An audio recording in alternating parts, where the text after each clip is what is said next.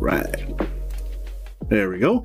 And hello, and welcome to another episode of Labs Open Office Hour. This one is actually really pretty special today because we're joined by President and founder of Puget Systems. The whole reason we're here today, John Bach.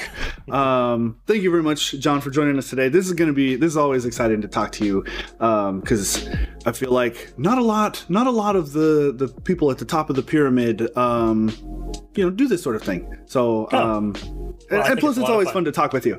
Yeah. So, it's always good to have you on, and it's always good to chit chat with you and kind of get some perspective of things from the top down. So sure, and boy, what a time for it. There's a lot going on. So just in case anybody doesn't know who you are already, go ahead and give yourself a bit of an introduction, who you are, what you do, why you're here, I guess. Okay, all right. So I'm John Bach, founded the company almost 20 years ago in like 3 months. And yes, we've been around for a long time. We've done everything from build gaming PCs to home PCs. And the last decade, we've really dedicated our lives to workstations and meeting the needs of content creators and engineers and data scientists. And so I'm here to make sure that's all going on plan, to kind of set the plan, and to make sure that everyone in their roles can be successful in moving forward. And that's kind of challenging in 2020, but we're doing good. We're doing good. We're plugging along. We're helping people, and beyond everything that's going on with coronavirus in the world, even aside from that, this would have been a nuts year, a crazy year, just in the tech industry with how much is going on. For sure. I mean, just before the beginning of the year, there was the Ryzen CPU launch, the Ryzen 3 and all that good stuff. And now, of course, just recently, everything top of mind for everyone, new NVIDIA GPUs. That's super exciting. Yes. So absolutely. We have the next generation RTX cards. There's talk about double the performance of the top tier cards from last generation at half the cost, and they're humongous, weird cooling issue or weird sort of strange cooling and things like that. What do you have to add that maybe hasn't already been said? Oh, for this year? Yeah. I think that's the big of it. I mean, there was a lot of things that happened this year that you thought, see that again. I don't know that I'll ever see. It's like a once in a decade event that you see in leap has happened before. Oh, sure. Oh, we're getting a little spotty here. It looks like it's on my end here. It's been a long time. I'll just hang out a little bit here. Yeah, one moment here. It could very well be me as well. I've had pretty terrible internet today. Let me see if we'll to try and take some strain off my computer here. Maybe that'll do it. Yeah. So say that all again. Some leapfrogging. It's been a once in a decade sort of thing. I forget what I was saying. No. It's a once in a decade event that we see. The processor giants compete like they are today, and that's super exciting. It was a lot of work for us, to take our product line and basically double it, right? And we want to make sure that we can do double the product line at not half the quality, so it's a lot of work. And so, that was big. And then, this NVIDIA launch is huge as well, not only for the performance reasons, but the fact that so many conventions are out the window. Different sizes of video cards, different cooling arrangements on video cards, different power connectors. As a system builder, whether you're building at home or whether your profession is to build systems, it's kind of a time to throw out all your assumptions and let's start over again and see, what is the best way to build with these cards. Not just, I'd like to mention too, not just the video cards and things, but there's also been a little bit of some shakeup as far as the main power to the board. There's there was that I can't recall now. It's 12 volts sort of straight to the board. They're changing the whole 24 pin plug. I feel like that isn't, it's there, but it isn't quite trickled itself out into the mainstream yet.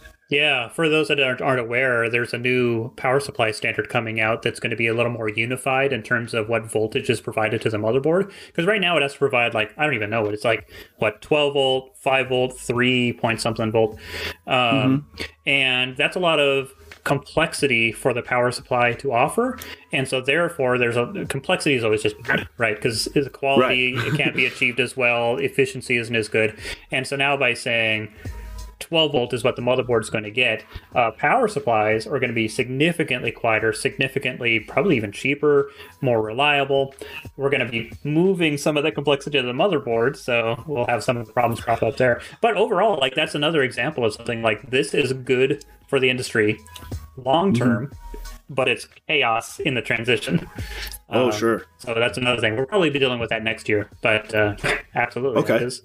And then another one from 2020 is just how much explosion in storage we've seen. I know, it's been, SSDs are nothing new, but SSDs, it was probably more last year that SSDs are like, who has a platter anymore? Right. And now we're at the point where pretty much everyone probably that has a respectable computer has an SSD that's more than they need. Oh, sure. And you run NVMe SSDs. Now we're looking at PCIe Gen 4 SSDs. We're looking at like 7 gigs a second transfer speed. Like, that's so fast. I love it. I think it's great. And so now we have like all this raw horsepower that now we can say, now what can we do? And that's exciting. Yeah. It just takes a little bit of time for the industry to come up with those use cases. That sort of topic has come up a lot when talking with Don, and data mining and data analysis and machine learning and things. We've had this data for decades, but we just didn't have the computational power to do anything with it. And now we're getting to this convergence point where the possibilities are endless. And I think that's, storage speed, storage capacities, all of this is just gonna help accelerate the possibilities of what can we do with all of this. It's gonna be super cool. Yeah. Here's an interesting question from YouTube. Hakan Broderlund, seems like the 3090 is the only one with an NVLink connector, and that SLI is dead on the 3080 and below. What will that mean that we can only do multi GPU setups with the 3090 and not 3080? Yeah. Well, I mean, let's be honest, SLI was already dead, right? So if you're talking about like gaming, then yeah, if you still want to do SLI, I guess you'll have to have the 3090. But for a lot of the workstation workloads, rendering boxes or like post-production simulation boxes, photogrammetry, those were treating GPUs independently already. And so the fact that we don't have an NVLink connector, we're not using shared memory in those. Those are just like independent little compute nodes that the software is using. So no difference. But the big difference is the way that these things are cooled. The fact that we don't yet see any blower style cards, and so stacking is essentially out of the question with these cards. We got to see, we've seen a bunch of third-party designs or add-in card partners designs, and they all look to me like either dual or triple fan, almost like the Founders Edition 2080s, where all the air gets vented back underneath the cards. They're like, yeah, you could stack maybe 2 in a system if you space them out and you put enough raw airflow through it. But the Founders Edition cards now from NVIDIA, at least we see now that there's a through airflow. The fan on the far side of the card actually is going to have air blowing through it. And so I'd say that's a really bad idea to stack those cards because you're just going to feed your hot air from one to the other. We internally are already looking at ducting, maybe in the short term, some 3D printing to try to manage that airflow to get 2 GPUs into a system. But I think, with an ATX system, 2 GPUs is probably going to be your safety limit for what you can put into a system. Now, 3090 is like a beast, right? So, two GPUs, 2 3090s in a system is like ridiculous already. So not that huge a deal. But, the big thing will be, what do we see with Quadro? What do we see with professional cards? And like, are we going to see cards that we can continue to put in really dense like that? Or are we going to have to go all the way to Tesla Ampere in order to put cards together like that? Hopefully not. Hopefully not. But we don't know yet. Nobody knows yet. Right. Fingers crossed that PNY keeps doing blower styles. That'd be nice. Yeah. Well, I mean, in addition to like, do people have the willingness to put out designs like that? It's a question of thermals, and like with how many watts these things draw, can you actually get the heat out with a cooler like that style? Right. Yoshi Fresh from YouTube, previous employee, by the way, Yoshi Fresh. Do you think short term the supply of power supplies that have support for the additional power requirements of the new will be in shortage? So yeah, touching on the increased wattage demands. All I can think of was, who's Yoshi Fresh? I don't know screen names. Whoever you are, good to talk to you again.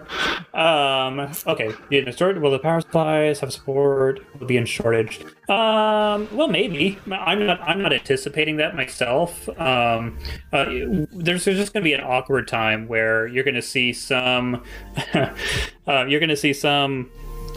Power supplies that you have to do these like dongle adapters or like get a special cable that gives you the right connector. We haven't really seen the dust settle yet, at least from my desk, on what power connectors these cards are even going to have. I've seen plenty of third-party designs where they have the same 8-pin connectors as previous gen. Not a lot of difference there. You just need to have, yes, a beefier power supply because this thing takes a lot more wattage. Soon enough, though, you'll see the power supply shipping with the 12-pin connector right in the box.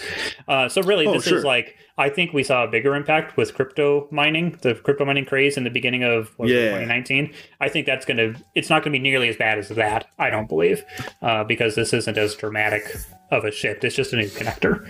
Right. There's a lot of speculation, I think rightfully so, over like, where's NVIDIA going with this? Like, why would they make a power connector capable of that much unless they had a plan for using that much? But at least on this first gen, no, it's not going to be that dramatic. I feel like some of the pictures I've seen with 3 8-pin plugs on a card just kind of goes back around to that reinforcement of like, you can't really do more than maybe 2 cards in a system. You're just not going to have enough plugs, really. Yeah. So, well, and man. I haven't thought through the math yet. I mean, do you remember how many watts is a 3090 supposed to be? I don't know. I don't remember either. But like at some point, like it doesn't matter what your power supply can do. Like, can your wall outlet do it? Oh, sure. That's no joke. NVIDIA says the RTX 3090 will be 50% faster than the Titan RTX and will require a 750 watt power supply. The card itself expected to utilize around 350 watts. Okay. Yeah, but I mean that's not ridiculously more. I mean, it's not like an order of magnitude more than today.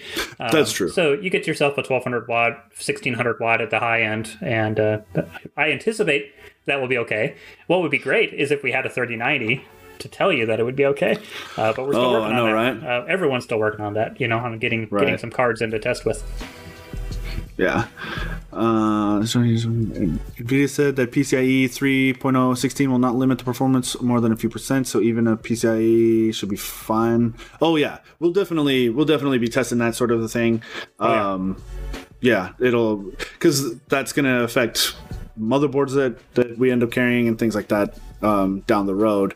And as it stands currently, I think kind of gives a bit of a plus in AMD's corner, since I think they have boards or they will that are all X16 slots, aren't they? PCIe 4, all of them are X16, I think. Oh, not the level of tech I'm able to comment stuff on. I vaguely recall an image of that at least. Okay. But yeah, I mean, it's no different than storage. Like, there's PCIe Gen 4 storage that we can do today, and that gives a leg up on AMD. And the question just comes back to, does your use case need it? Right. Of course, there's plenty of people that are enthusiastic about the progression of technology. We're like, I don't care if I need it, I want it. Right. But, your workload, does your workload need it? And historically, we've found that, even running PCIe 2.0 or running PCIe 3.0 at X8, basically zero impact across most workloads. But where it does get interesting is when we're talking about scientific computing, when we're really injecting data onto these cards at a high rate. That's where we have seen it matter in the past. And that's the other thing that has me excited about Ampere as well, is that new, what do they call it, GPU Direct, or what are they calling it? RTX IO? I can't remember what they're calling it, but it's basically an API whereby the data, it's marketed around gaming on GeForce, where you say, you have your game files and they can be decompressed and loaded into video memory directly instead of having to go through the CPU, decompress into system memory, and then load into the GPU. Right. I mean, that's great for gaming. Could be very great for simulation and scientific workloads as well. I don't believe that's actually a new technology. That's existed over on the Quadro Tesla side under, I think that is where it's called GPU Direct. But what's cool, I mean, the whole like symbiosis of consumer and professional is always interesting to me, because you can have some things that like it's built. Like the technology has existed, I think, for actually a long time, maybe even a decade, this GPU Direct. But you need to have this like mass market demand before the developers put time and energy into it. And so that's the cool thing about like consumer drives professional in that way. Like the professionals might not directly care that gaming supports this new thing, but they do care the developers are putting time and energy into it, and then everything is uplifted as a result. Right. Do you think and this is going to be really more speculative and theory, I suppose. Do you think NVIDIA is abandoning the GTX? It's all ray tracing, all RTX now? Because like they had done the 1660 Ti, which was kind of like an in between. Do you think the non ray tracing cards are kaput? I would expect so. I mean, I don't think that they're going to go out of their... I'm totally just speculating now. But I don't, pure theory craft here. I don't think that they're going to go out of their way to kill off any GTX SKUs. I mean, we've seen things like the GT 1030 has been around for... I don't even know how long, like a long time. Sure. Yeah. And, I would expect that we're going to continue to see maybe even the 1660 for quite a while, just because it's a solid little GPU. And it's hurting any production lines to keep it going, but I don't think you're going to see anything new come out. No 6080 Ti or anything. right. I just think we're already on the new. NVIDIA is very committed. These new features of the cards have use cases beyond just ray tracing in games, and if NVIDIA wants to build an ecosystem, they need to be all in. The developers aren't going to want to put the time and energy into something that they think might not be a long-term thing. So yeah, I think that's the new paradigm for a while, until the next thing comes around a decade from now. Yeah, that'll be, man. Who would have thought that we'd be where we are today 10 years ago, and who knows where? Man, it boggles the mind where we might be 10 years from now. I think it's really cool how much machine learning is just awesome. I see, Don, that you're on the chat, but I'd say it even if you weren't on the chat. I think machine learning is awesome. It started off almost more academic. Let's classify cats. Sure. But now the way that it's infused everywhere, and like we saw it in the demo NVIDIA gave on, was it Tuesday when that launched? Earlier this week. When they talked about now with ray tracing, one of the problems with ray tracing is it takes time to build that resolution, so it looks all grainy at first. And now they're using machine learning to fill in the gaps, and so you can more quickly get to a high fidelity picture. It is ray traced with machine learning filling in the missing pixels so that it can ray trace even more quickly. That's cool. And I think features like that is why, they're going to want RTX across their product line, because they're going to need those cores, those features to provide those functions, because those are the little tricks for how we get big jumps in performance. Yeah. Oh, that'll be cool. I had a thought and it just escaped me. In regards to the machine learning and AI and things like that, oftentimes come up in the sort of creative conversations that I have of taking the kind of tedious and mundane tasks and allowing people, it just, as we continue down this path, it's going to free up so much more time for those sort of fuzzy logic, more creative tasks that may not be as appropriate for a computer to do. Sure. And, that's really exciting stuff too. All this Roto Brush 2 just recently came out, and it seems near perfect. The content aware fill sort of stuff. Heck, you've even got Matt has mentioned a few times of where there's like AI or machine learning sort of algorithms or whatever that will take all of your footage and edit it for you, almost like take the cuts and things like that. And man, I can't imagine. It'd be neat to see maybe a video game that's like we had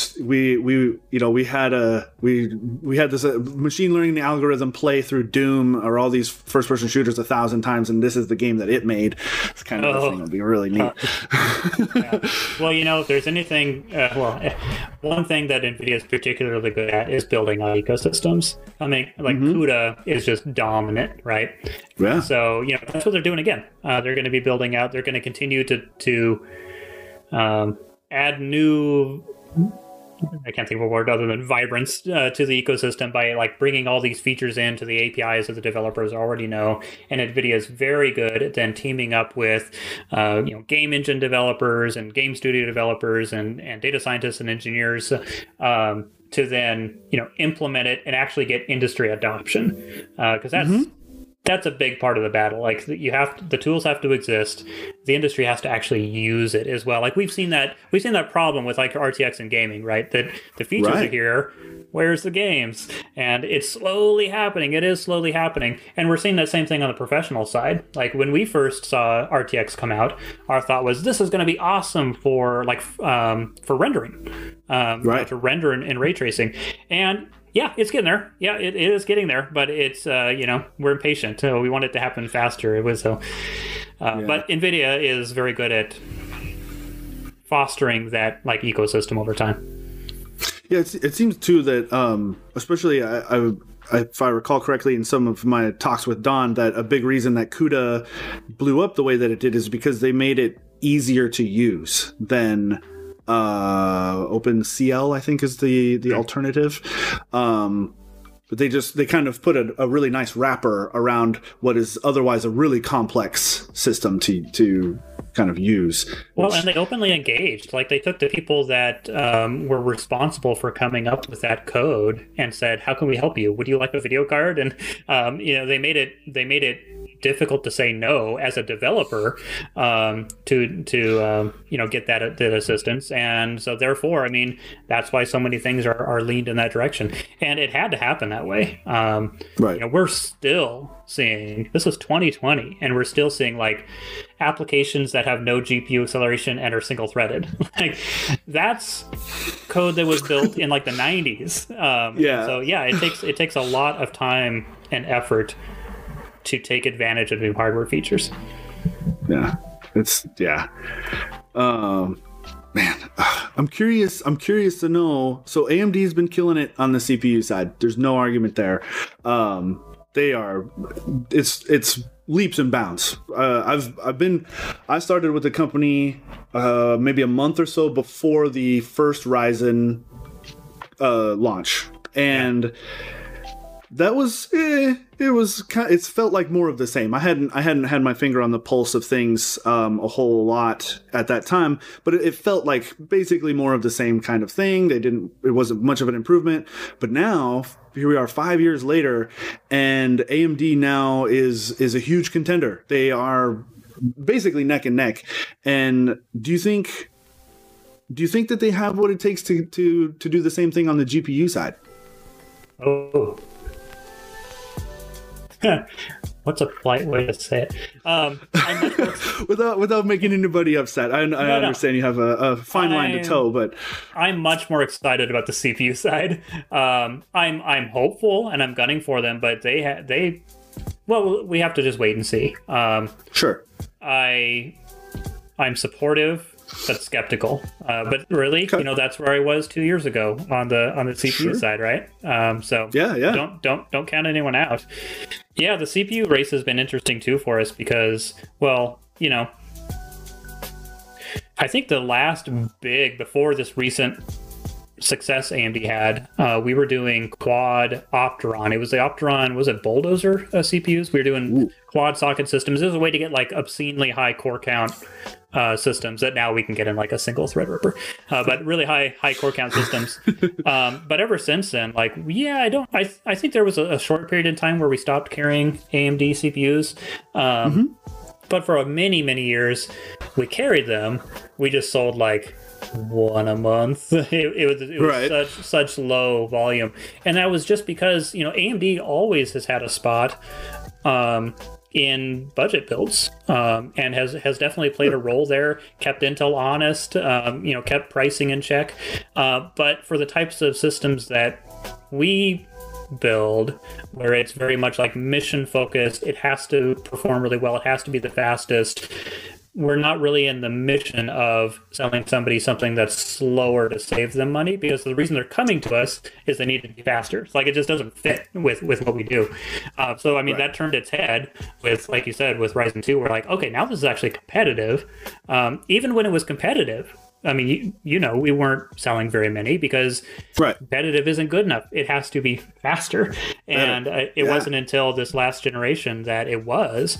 And I'm happy to even share on stream here that, so we're doing 50% by revenue is a AMD builds these days, percent by volume, but 50% by revenue. And it's that difference is because of Threadripper, because you can buy these 64 core like beast CPUs, and they're very expensive CPUs.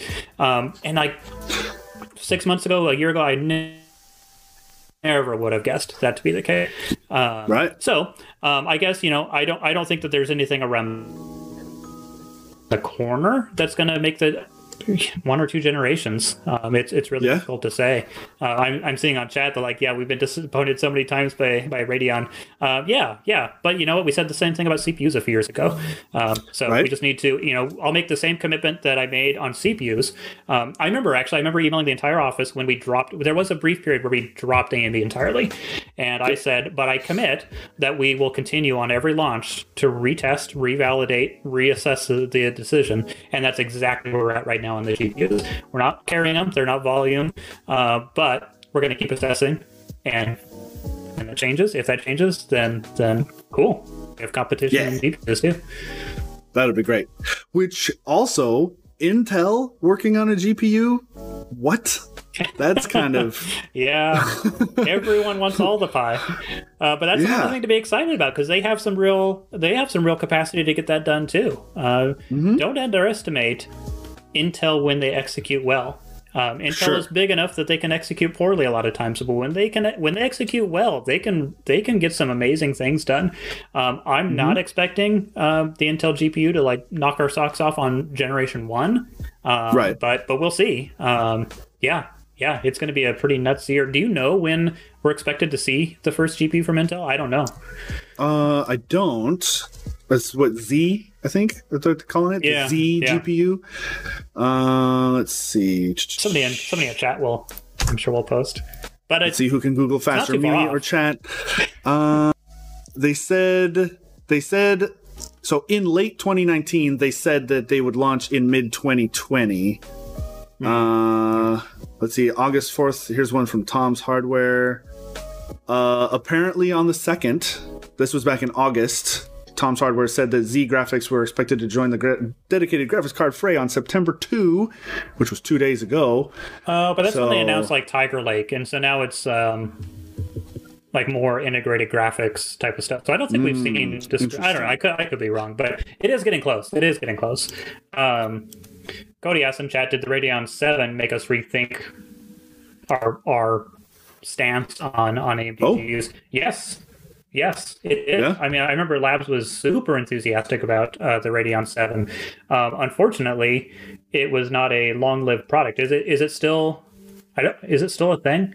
It was just it was a great proof that AMD can execute competitive performance, but it didn't. It didn't have the availability. It didn't have the lifespan. It didn't go to market in a way that we could use it. But the technology itself was pretty amazing, and it showed that there is actually a competitor here. Yeah, I don't. Just a quick poke around. Doesn't look like there are any for sale. I'm seeing a couple new, maybe / used ones for like $1,300 on Amazon. Well, you know what you can get for $1,300 now. Yeah, right. Two 3080s. So we did have one question come through on Twitter, and I am actually really interested to see what you have to say on this one, because I know what I would have say to this. Okay. All right. So Waters for Life on Twitter, he says, as an A+ Net Plus certified tech for 30+ years computer experience, why should I let Puget Systems build my next system versus ordering the parts and putting it together myself? Yeah. Okay. That's the kind of thing where I think people expect that to be like a little more inflammatory, and maybe it is with some other companies. But honestly, if that's what you want to do, we fully support that. That's not who we are trying. That's not who we're helping. Is people that can and want to and have the time to do it themselves. So it's a question of like same thing as like working on your car. If you want to work on your car, you want to change your oil, go for it. That's awesome, right? But if you don't, take it into the shop, and that's the same for us. So we are here for the people that either can't, don't have the knowledge, or don't have the time and energy to do that. And you really don't discount that. Like as a consumer, you might think like, oh, but I can save so much money by doing it myself. Well, if you're a professional and your job relies on this computer to be working, like every minute that you're working, swapping out your power supply or like, figuring out why it's blue screening in Premiere is a minute that you're not paying the bills. And so that's why we exist. Like we exist so that we can do that, so that it's our necks on the line to make sure that you're up and running, and you have someone to call and say like, hey, I'm having a problem. You need to figure this out. And like, that's the whole reason why we exist. I have a lot of confidence in that answer because of how, because of how terrible I know this industry can be. I don't know of a better way to say that, with like products that launch and then they just like flat out don't work. They're really problematic. Windows updates killing stuff, new drivers coming out that like now this driver came out and now Premiere crashes. Like we have to keep on top of all of that, and that's a lot of work. We have to keep on top of that in order to provide that long-term reliable system for someone. So if that's something you have the appetite to do, no judgment. Like that's awesome. That totally you can make that choice for yourself. But ultimately, that is a choice for yourself. So anyway, okay, I got on my soapbox. but no, yeah, it's if that's not what you want to be spending your day doing, then come to us. I've always had the thought that when it really comes down to it, we are in the business of selling time to people. Yes, you could take the time to go through all our articles and research all the right parts that are going to make sense for you. You can wait for those parts to show up to your house. You're going to take the couple hours out of your day to put it together. You're going to take a couple hours out of your day to make sure everything is set up correctly and all this stuff. Who are you going to, if a part breaks during that build, you're going to wait 6 weeks for RMA. If, like you said, the software doesn't work right, you're going to be on the horn waiting for answers.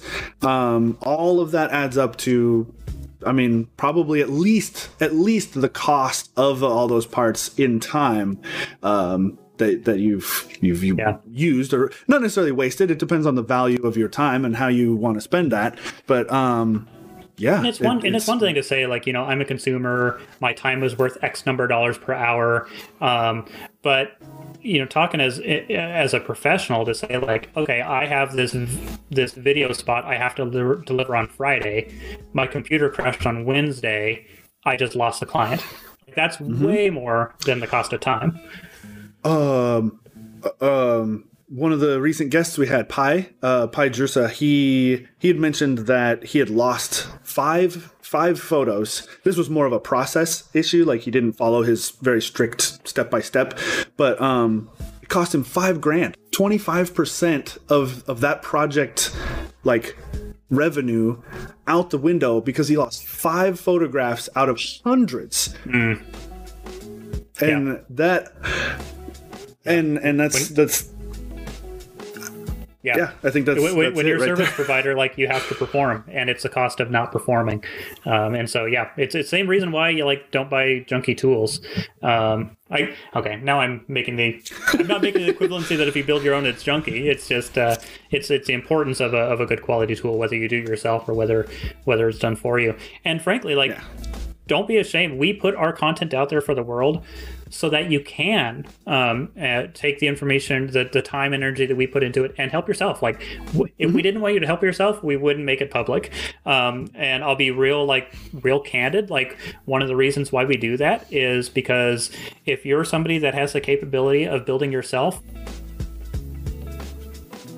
I want to help you, and I want you to be someone that's out there, saying good things about us, because we're just helping everyone. We're helping the community. I'm a big fan of I wouldn't karma, I guess. Do good. It'll all come back to you. Oh, there we go. Am I lost? Okay. Oh, okay. No, it paused and then it caught up, so it was okay. We have a question from Twitch, from Betty, actually. Question: what is the next business space John would like to enter? And he says, "Wink, wink, Twitch streamers." We already have a Twitch streamer PC, right? Okay, honest answer. And we're already starting to work on this. Is game engine developers. We already help game studios. In fact, I think this started a few years ago. We probably sell more computers to game studios than we sell to gamers. And it's cool because it's the same kind of computer, but it's much more. Again, it's the same thing. Like, it has to perform. It has to do well because that's their job. The reason why game engines I'm interested in, first of all, that keeps uplifting the game studio clients that we already have, but there's so many cool things going on in the industry right now, specifically because of lockdowns and quarantines, where virtual remote production and virtual sets, more real-time rendering movies instead of traditional film type movies. I think that's a real, I don't want to call it battleground, but a forefront of progress in the whole creative industry. And so yeah, that's already where we're going down the road of helping more, and I'm excited about it. Me too. The more I hear from different creatives about virtual production in general, and also the combination of the virtual production combined with sort of the democratization of content creation. You can do remarkable things with this little box in your pocket, combined with a fairly conservative or modest machine. I think we're going to see a huge explosion in some really, really creative content in the next years to come. It's going to be mind-blowing. And I love that word, by the way, democratization of anything. You look at the credits for major films, and you get to the rotoscoping section, and it's here's the 80 people that just rotoscope for 3 years. Oh, I don't even I've never actually even rotoscoped once, but I'm already exhausted hearing that. It's from what I've seen, it's a work. It's a job for sure. But so now, not only, first of all, the big studios are now going to be able to put out faster, more on budget, big blockbusters, because whatever, the AI, Skynet's doing the rotoscoping now. But by extension, we have a democratization of studios where now you don't have to have 300 people on staff to put out a really feature film. You can do it with, I don't know, a much smaller team. And that just drives more innovation. It drives more competition. It lowers the bar to entry. It makes everything just a whole lot more fun, because of what people can do now. And that's what makes me always excited about technology. Technology enables us to do things that we didn't even think were going to be possible 5 years ago. We couldn't even think of 5 years ago. That's what keeps me going. I love it. I think it's super cool that you can. The bar or the barrier, I should say, to entry for it all is so is low. Like if one person, there's so many stories out there of just one person making a game or a movie or a cool photograph or something and just blowing up, and it didn't take a production company to say, yeah, we'll make your thing, or you know, our focus groups approve. You can just put yourself out there and let an audience kind of come to you in a way. Yeah, I love gives me goosebumps. Yeah, really cool. That's what I love about content. like even go back to Twitch streamers. I mean, that's what I love. I could probably consume more music on YouTube from artists who like haven't signed a label. Like they're just recording their stuff and putting it up on YouTube, and like sometimes it's even like a crappy quality, but it's like it's authentic and creative, and anything they want to try they can just do. So you know, I love that, whether it's, you know, feature films or just a song somebody puts together. It's cool that you don't have to like get signed on by a major label to do that now. I love it. It's really cool. Let's see. We got some just some positive feedback. As a tinkerer with computers, creative professional, I have to say I love your articles. Hats off. Hand to heart. Yeah. Thank you. Yeah, I like that kind of thing. I've had a few. So in case any of you in the audience don't know, I'm the guy behind our social media accounts. That's me.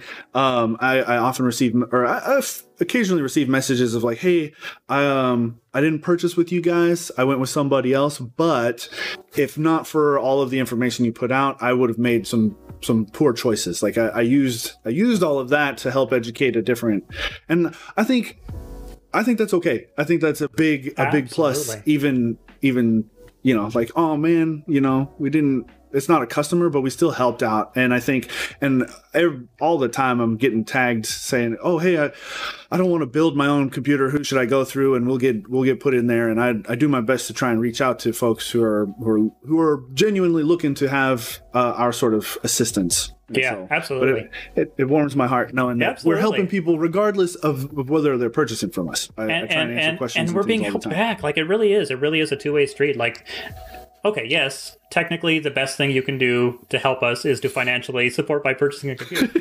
But the number two thing that you can do, which is a very strong number two, is to support a reputation.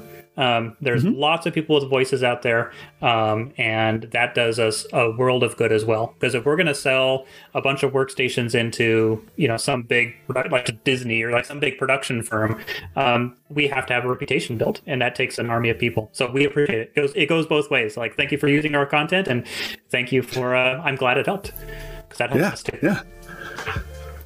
Diddy has another fun question for you. He says, what is the weirdest PC problem John has seen? It says for him, he's been fighting a lot of the Asus Z370, 390 boards. Something, talk about multi-core, set latest BIOS, hold the CPU at base clock, that sort of thing. Yeah, turbo problems are always the strangest, because it's kind of, you don't even know you have it, and frankly, a lot of times probably people have turbo issues that like they will never even know in their life with their computer. Because like, who's gonna put their computer through like single core workload, 2-core workload, 3-core workload, and like make sure it's performing at the right specs? We do, by the way. There's a plug for buying from us, so we put it through the paces when we. Okay, craziest. Am I back? Am I still frozen? Am I back? No, you're good. Yeah. Okay. I'm gonna go all the way. Okay. Yeah. I wish I had home internet like we have at work. I need gigabit fiber here at home. Okay, strangest problem. I'm gonna go all the way back to 2001. It took me a couple weeks to solve this thing, where I had a problem with a board that was not posting. And I would do, you know, the things that you do when you have a node problem, like remove all the variables. I'm going to take out all the add-in cards. I'm going to unplug all the things I don't need. Now does it post? And it would post. Okay, great. I'm going to add stuff back together. Now does it post? And I'd add all the things back in, and it would post. And I'd say, okay, maybe it was like a partially plugged in RAM module or something. And so I button up the whole thing, put it back on the test bench, no post again. And it took me a long time to figure out that it was actually a grounding issue with the motherboard that only exhibited itself when I screwed in the PCIe cards tightly. If I unscrewed the PCIe cards, the ground was broken just enough, or whatever problem was broken just enough that everything would post just fine. Because like when you're doing troubleshooting, like you don't like wrench down your PCIe cards when you're swapping them in for troubleshooting. So anyway, that was the strangest problem. I'm sure it had to do with a very poor choice of chassis or very poor choice of power supply when like you have a grounding problem like that. But yeah, it says something that 20 years later I'm still like upset about it. My favorite, which is one, thinking back on it, I should have caught before it was even a problem. It was here. Same sort of issue. Board wasn't posted. It was a dual CPU system. Wouldn't post. Took one out. Trying to, like you're saying, one piece at a time. It would post just fine with one CPU, either one in either socket. Hassle. Turns out I had a model of CPU that did not support dual CPU. Like it was meant for only a single socket. And again, I should have noticed that as the assembly person. I should have noticed before. But like that's how the computer was spec'd and came to you. Yes. Okay. Gotcha. A reasonable expectation that it would be spec'd properly. Sure. But just reinforces the idea that you should be diligent, and kind of swings back to that sort of a deal. If that had been just me by myself, right, how long would that have taken me to figure out without asking somebody else, like, hey, what's going on with this? And you'd have to like return those CPUs and buy other CPUs. Like it'd be weeks. Yeah. I thought you were going to talk about, because I remember on stream how many times you had to swap GPUs into those ESC 4000s with the PCIe riser cards. Oh yeah. So we had these problems where, like, I don't think we ever accurately pinned down where the problem was, because it was like, so these PCIe riser cards, PCI bifurcation or PLX, it basically looks like a network. And so it's almost the same as troubleshooting. Like, I have packet loss in my house. Where is it? Is it the connectors? Is it the wiring? Is it the termination points? It's the same thing. Like, we have this system. Yeah. Is it the motherboard? Is it the risers? Is it the video cards? Is it the power supply? And I remember there was like, you would swap in things and it seemed to fix it, but then the problem would crop up again later, because it wasn't so much that it was like, it wasn't a binary like fixed or not fixed. It was always like, is it strong enough to survive our like stress tests? Right. But anyway. Oh, that one was a fun one. Yeah. To this day, we can't look at those. I mean, frankly, it probably wasn't even Asus's fault. It was like, anyway, but we can't look at those ESC 4000s and not think, it's exactly. And it's more a feature of like, PLX and risers. And again, coming back to simple. Simple is always better when it comes to technology, because there's just too many variables already. So this is a good question, a good topic that comes up often enough elsewhere. A question: does shipping to the UK make financial sense, or is the shipping just too much? If so, do you have a partner or recommendation for anyone to use in the UK? Okay. So shipping to the UK can make sense. It depends. Like, I wouldn't buy a $1,200 system and ship it to the UK, but we do a lot of like $20,000, $30,000 workstations, in which case, what's another $1,000 to ship it to the UK? So that part isn't so much the barrier point, but definitely like, okay, now if you're importing a $20,000 workstation, like there's a lot of taxes there that potentially could be more than you would pay buying from within the country. But the big thing that has held us back, in fact, we exited. We did exports to UK, Canada, Australia, and Mexico for quite some time. We exited that specifically because of the customer experience we were able to provide. Once we start talking about crossing time zones, crossing languages, crossing cultures, and customs, the experience was not at the bar that we felt like we wanted to achieve in order to do that. But stay tuned, because we are actively working on a way to, and it's the same kind of thought process. Like, we can help each other, not necessarily by selling you a computer, but we're working on ways that we can actually get the goodness that we provide to the industry out into other geographies by partnering up with other companies and other geographies. And I'm already saying too much, but that's like one of the goals that we have, is to say, like, well, we're doing all this work. Our goal is to help people. Why are we limiting ourselves to the US? Like, what are more creative ways that we can help people? Probably isn't going to look like buying a computer and shipping it overseas, because that shouldn't be the bottleneck. It's the knowledge that is the hard part, and the knowledge we can get overseas easy, right? Sure. So yeah. Keep franchising opportunities. Maybe not quite that far, but no, keep watching. It's something we're just starting to work on, and we're excited to roll out as soon as it is ready. Someone commented, LOL Cool J mentions, please add music production related benchmarks. I know we've looked into this in the past. Yeah, we were investigating doing DAW, digital audio workstation sort of product. Where did we hit a roadblock with that? It was not anything in particular. It was just time and energy focus. Again, if we do too many things, we're going to start doing them poorly. So coming up with more ways that we can scale what we're doing will allow us to take on more diverse projects, and audio production is absolutely one of them. We were pretty far along. Like, we were looking at, because what's most important with audio is like low latency, and we were doing work to figure that out. We do help plenty of audio engineers. We have someone on staff who does that like as a hobby, and whether I don't know if he wants it or not, but anytime that somebody calls in, they're like, oh, you need to talk to him. So we have somebody that can have educated conversations with you. We just don't have articles and benchmarks out, but we are continuing to do things. We're working to change up the way that we do a lot of our testing in labs. I can talk about this for a minute. I don't think Eric will mind if I talk about this. We're part of the problems with labs is that we're expecting our labs technicians to be experts in their field, to benchmark hardware, write articles, go on live streams, develop benchmarks. So they have to be everything. Engineers and programmers and industry experts and on-screen personalities. You're not going to find that. That's a really challenging position to fill. And so we're working at breaking that up a little bit and having people specifically for just testing the crap out of hardware, to have people that combine those results into results that can be used in article writing, having industry experts that probably are the same ones that go on live streams and do speaking engagements and that type of thing.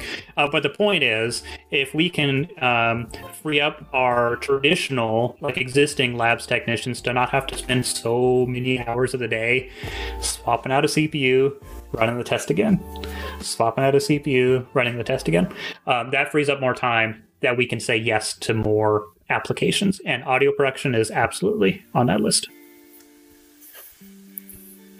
I think this one's directed more toward me. Zero Alpha Design Co. says, any chance you guys could do an episode on best practices for optimizing your workstation for After Effects? I would like to ask a clarifying question. What do you mean by optimizing your workstation? Is it a hardware thing? What parts should I buy? Is it peripherals that you should buy? The physical space? The system hardware? The software? Because optimizing your storage for that sort of a thing can make a difference as well. So what specifically are you looking to optimize? Because I do think that is something we can do. I would just want to know more about what it is you're looking for. Yeah. And that sounds like Workflow Wednesdays to me. So our Wednesday streams is where we bring on somebody who's actually successfully makes a living doing something in the field, and we bring them on. Traditionally, no, we're not it's not like a webinar format where it's we're going to teach you everything you need to know, but it's like this. It's a Q&A. It's an opportunity to ask those questions. So you could Zero, keep an eye on our Wednesday schedule and see. I'm confident it won't be too long before somebody who has experience in After Effects will come on Wednesday.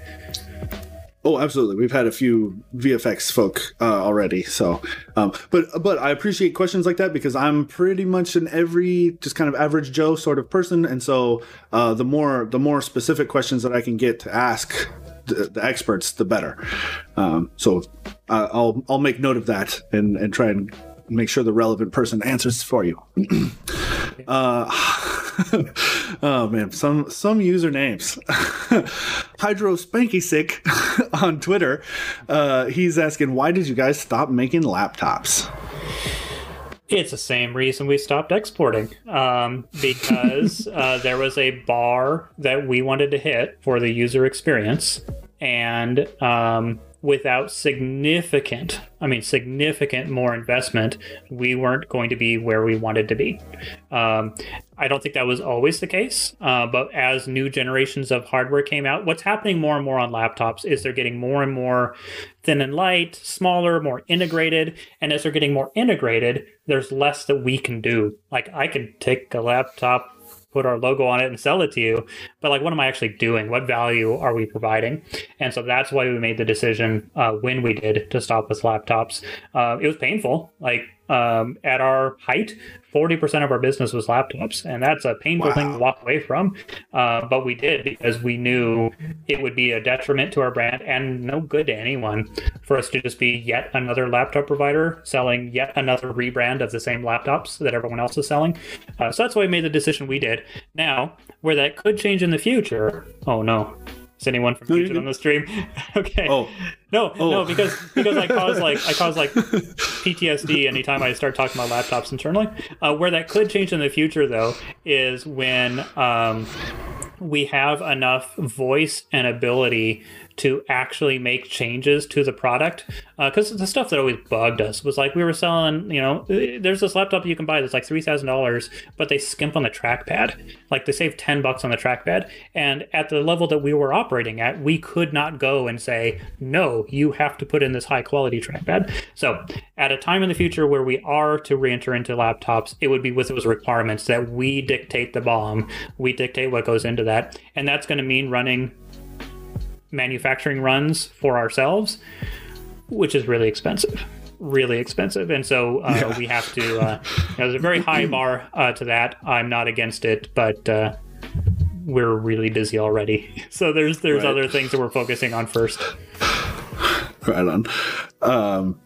Yeah, because I personally use one of our big monster laptops, and yeah, it works great. It just weighs 15 pounds. Without the chart, without the brick, like, are there types of? So this is from Moose. Moose does stuff. A longtime viewer of the old streams, even. Cool. Are there types of productions you specifically don't want to get into? I'm not quite sure how to interpret the question, actually. Mm-hmm. I feel like we hit a lot of, at least as far as content creation, we kind of. Outside of audio, at least, we kind of service everybody in that sense. Yeah, I mean, I don't say, like, we don't do a lot of... it depends on what the question means. Like, if the question means, okay, we're selling to creative artists, but we look at what they produce first and make sure it's something we don't disagree with, we don't really... I don't feel like that's our place. Like, we're providing tools to do a job. It's like saying, are you willing to sell a wrench to somebody who puts together... things bombs, evil. Yeah. And I mean, if there's something blatant, we do occasionally have to make decisions like that. But by and for the most part, I don't feel like it's a lot of our business. We're here to provide the raw tools into the industry, and then trust that humanity does more good than evil. He clarifies by saying, like, you haven't gotten into audio because reasons. Was wondering if there's anything that's, yeah. Okay, no, I totally misread the question then. No. But I would say, like, really honestly, there are things that we have to be realists about when it comes to how much time, energy, expenses are we going to have to invest in order to accomplish something, and what ROI do you think we can get out of that? Because ultimately, like, we have to pay the bills, we have to pay our people, and so if there isn't something where we think that there's a big enough market for, or Like, I think that like consumer level PCs can already do the job just fine. So like, why would you get a high end workstation from a boutique provider like Puget? In those cases, we say no, they don't need us. We don't need to enter. It's not necessarily that like I'm against any particular workload. It doesn't make the business model doesn't make sense. Yeah. Okay. Sure. Right on. We have hit our hour, so if you guys have any other questions you'd like to get in now. It flies by. It really does.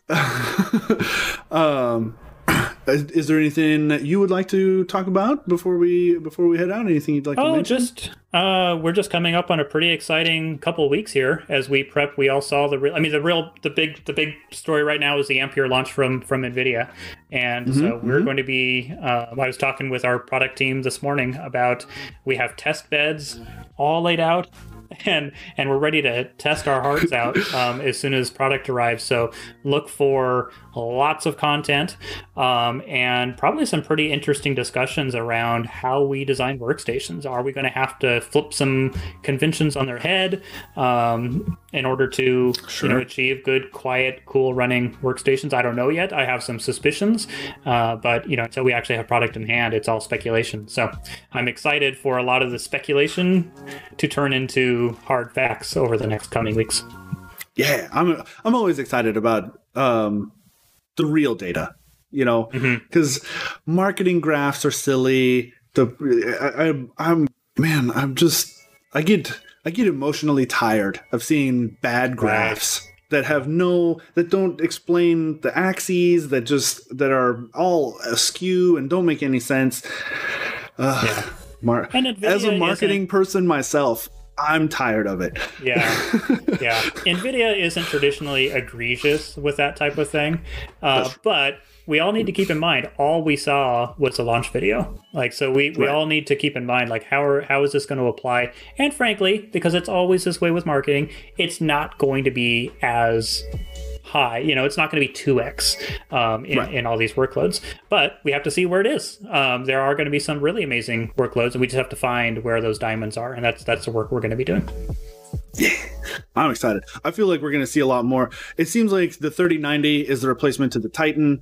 The 3080 is the new 2080 Ti. I feel like, honestly, we're going to see a lot of the what would have normally been considered like mid-tier being a lot more mainstream now. It seemed this is another humongous jump, I think, even if it isn't quite to the level that the marketing people are saying it is. This is going to be a big jump, and I'm excited. Yeah, I mean, it's the same thing as when we're talking about big production studios. It's lowering the bar. It means that now you can buy a 3070 for $499, and you can achieve something that last generation you had to spend twice as much for. So that's awesome. That's amazing.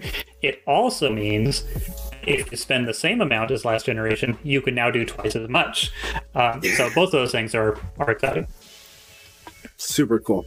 Always just interesting times. Very exciting stuff. So we're going to say goodbye then. Thank you, John, for taking the time out of your day to join us on our Labs Open Office Hour. And thank you as well, the audience, for taking time out of your day to join us and ask some really good questions.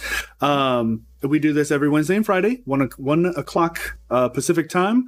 Wednesdays are industry experts. We bring in people from outside the company to talk about their workflow, how they do their thing, get a little peek behind the curtain that I feel like the general public don't often get to see as far as the creative process. And then Fridays, we bring in an employee or a member of our own team to kind of discuss more of the crossover of hardware and software and how that affects the creative process and things like that. So mark your calendars, 1 p.m. Pacific time, Wednesdays and Fridays. And I think that's it. Bye. Bye.